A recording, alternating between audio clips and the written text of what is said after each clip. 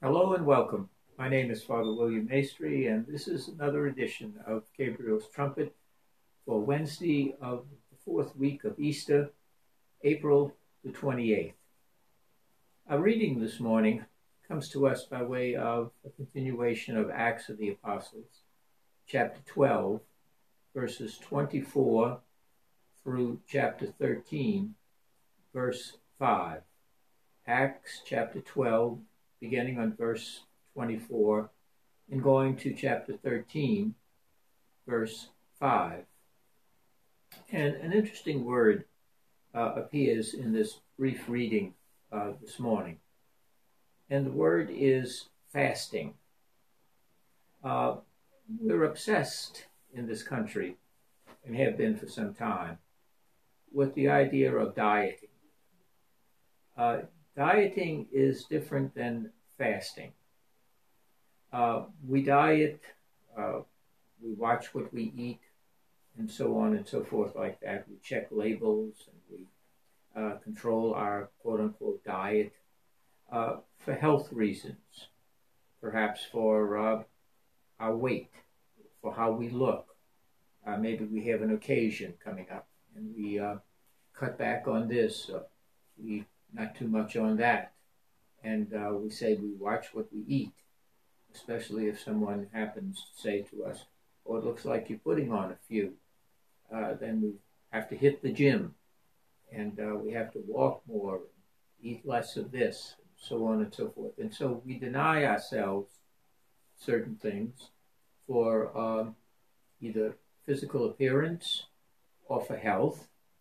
And we even go beyond fasting to the question of abstaining, abstinence. And that can be for very important health reasons. There are certain foods we simply can't eat, otherwise the effects can be quite serious, even life-threatening for some people. So we know what to avoid. We try to find substitutes, so we simply make that part of our everyday life. I can't eat this or I can't eat that, and so on and so forth like that. And there's a whole host of reasons why we fast and abstain. And it's essential for the spiritual life, not for our bodies, which will eventually, of course, die and decompose until the resurrection. But we also train ourselves spiritually for that which endures and lasts into eternity. And it's a very important part of our routine in terms of our spiritual well-being, our spiritual health.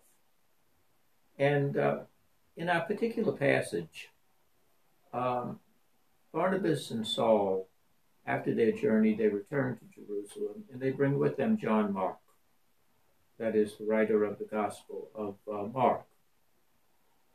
And on one occasion, while they were engaged in the liturgy of the Lord and were fasting,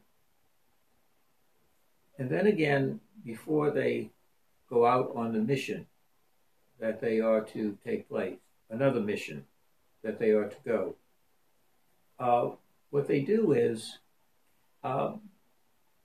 Barnabas and Saul, they fast and they pray. And then the community imposes hands upon them. And Saul and Barnabas and John Mark are then filled with the Holy Spirit to go on their particular journey and mission in proclaiming the Word of God in the Jewish synagogues. And fasting is something that we do spiritually in order to limit ourselves from certain good things. We cut back. Instead of taking a big piece, we take a smaller one. Or we abstain at that particular instance for that particular thing in order to discipline ourselves. Athletes do that. And again, we also do that for various other reasons.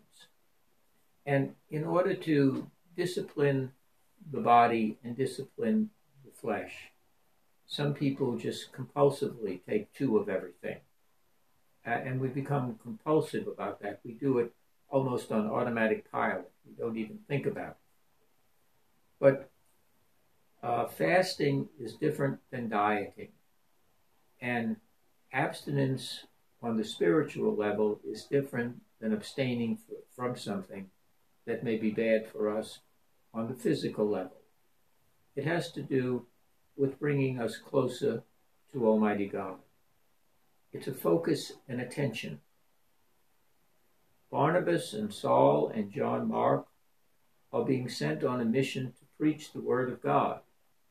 They're being sent out. So what did they do ahead of time? They fast, they pray, they receive the blessing of the community, and then they go forth and they proclaim the Word of God. Each and every one of us at various times are called to do a special work. Perhaps we're facing some decision that we have to make in our lives, and we're not really sure what to do.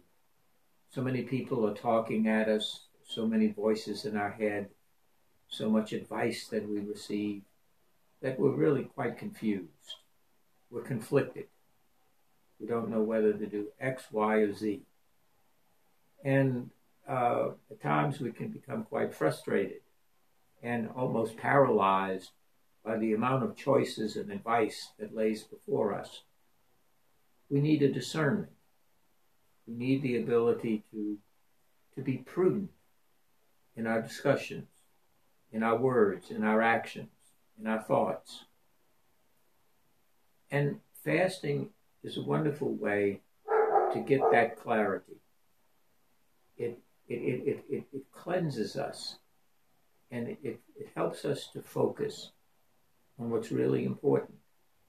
Often we don't think of fasting that way anymore, or abstinence. If you go to the doctor and you have to have a medical procedure, especially a gastrointestinal kind of procedure, very often you can have nothing by mouth from midnight. And you have to eat very light the day before. And you may even be given medication for a purgative in order to cleanse you, as we say, to clean out the body so that the doctor can see what will be done under X-ray.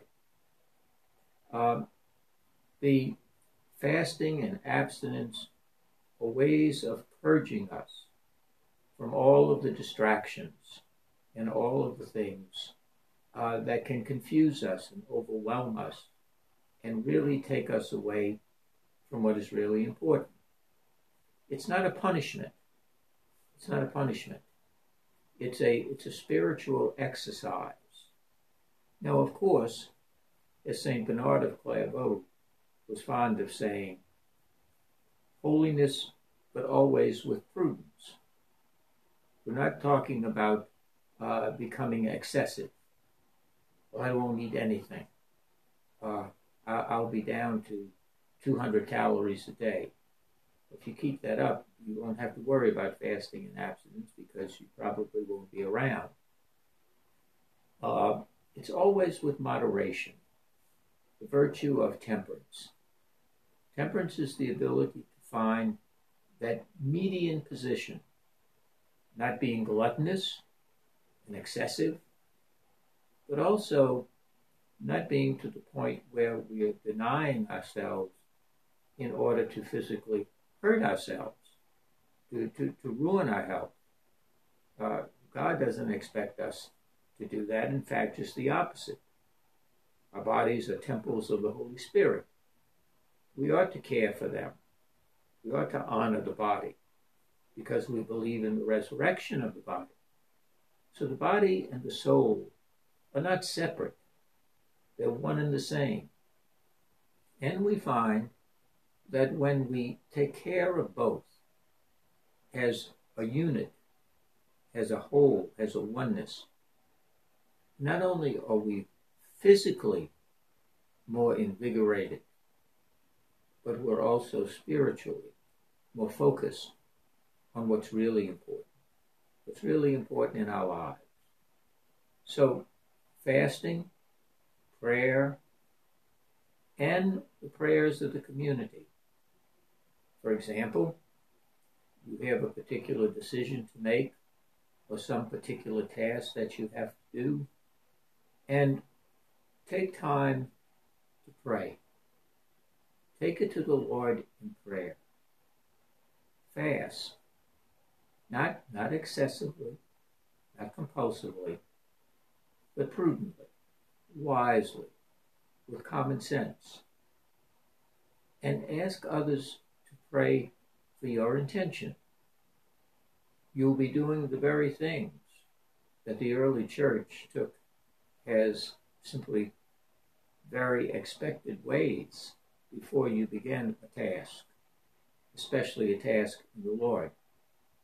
And that prepares you to receive the guidance of the Holy Spirit, the promptings, the word of knowledge that will come to you from the Holy Spirit.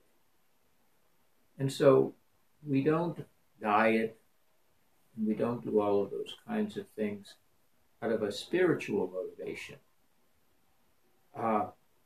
We fast, we pray, we seek the prayer of the faith community, and we open ourselves to the Holy Spirit as a way of becoming closer to Almighty God, to doing what the Lord is asking of us. And we also find that there is a peace that comes over us.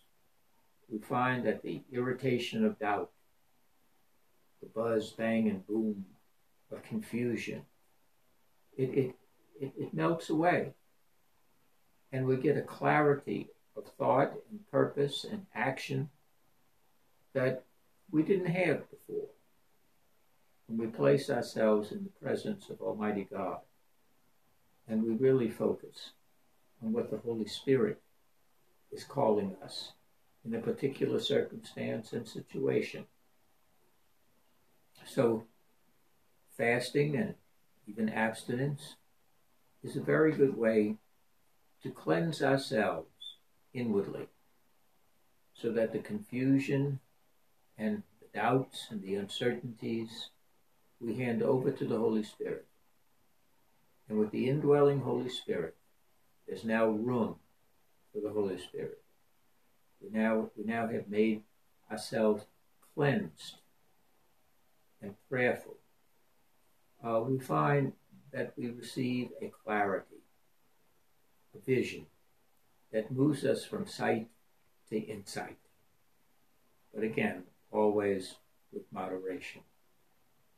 So this day, let us be one with the early church in our fasting, our occasional abstinence, not for just the body, but for a greater clarity and closeness with Almighty God and what God is asking of us, what God is offering the grace to us, and make space to be a tabernacle for the living Holy Spirit. God bless you all.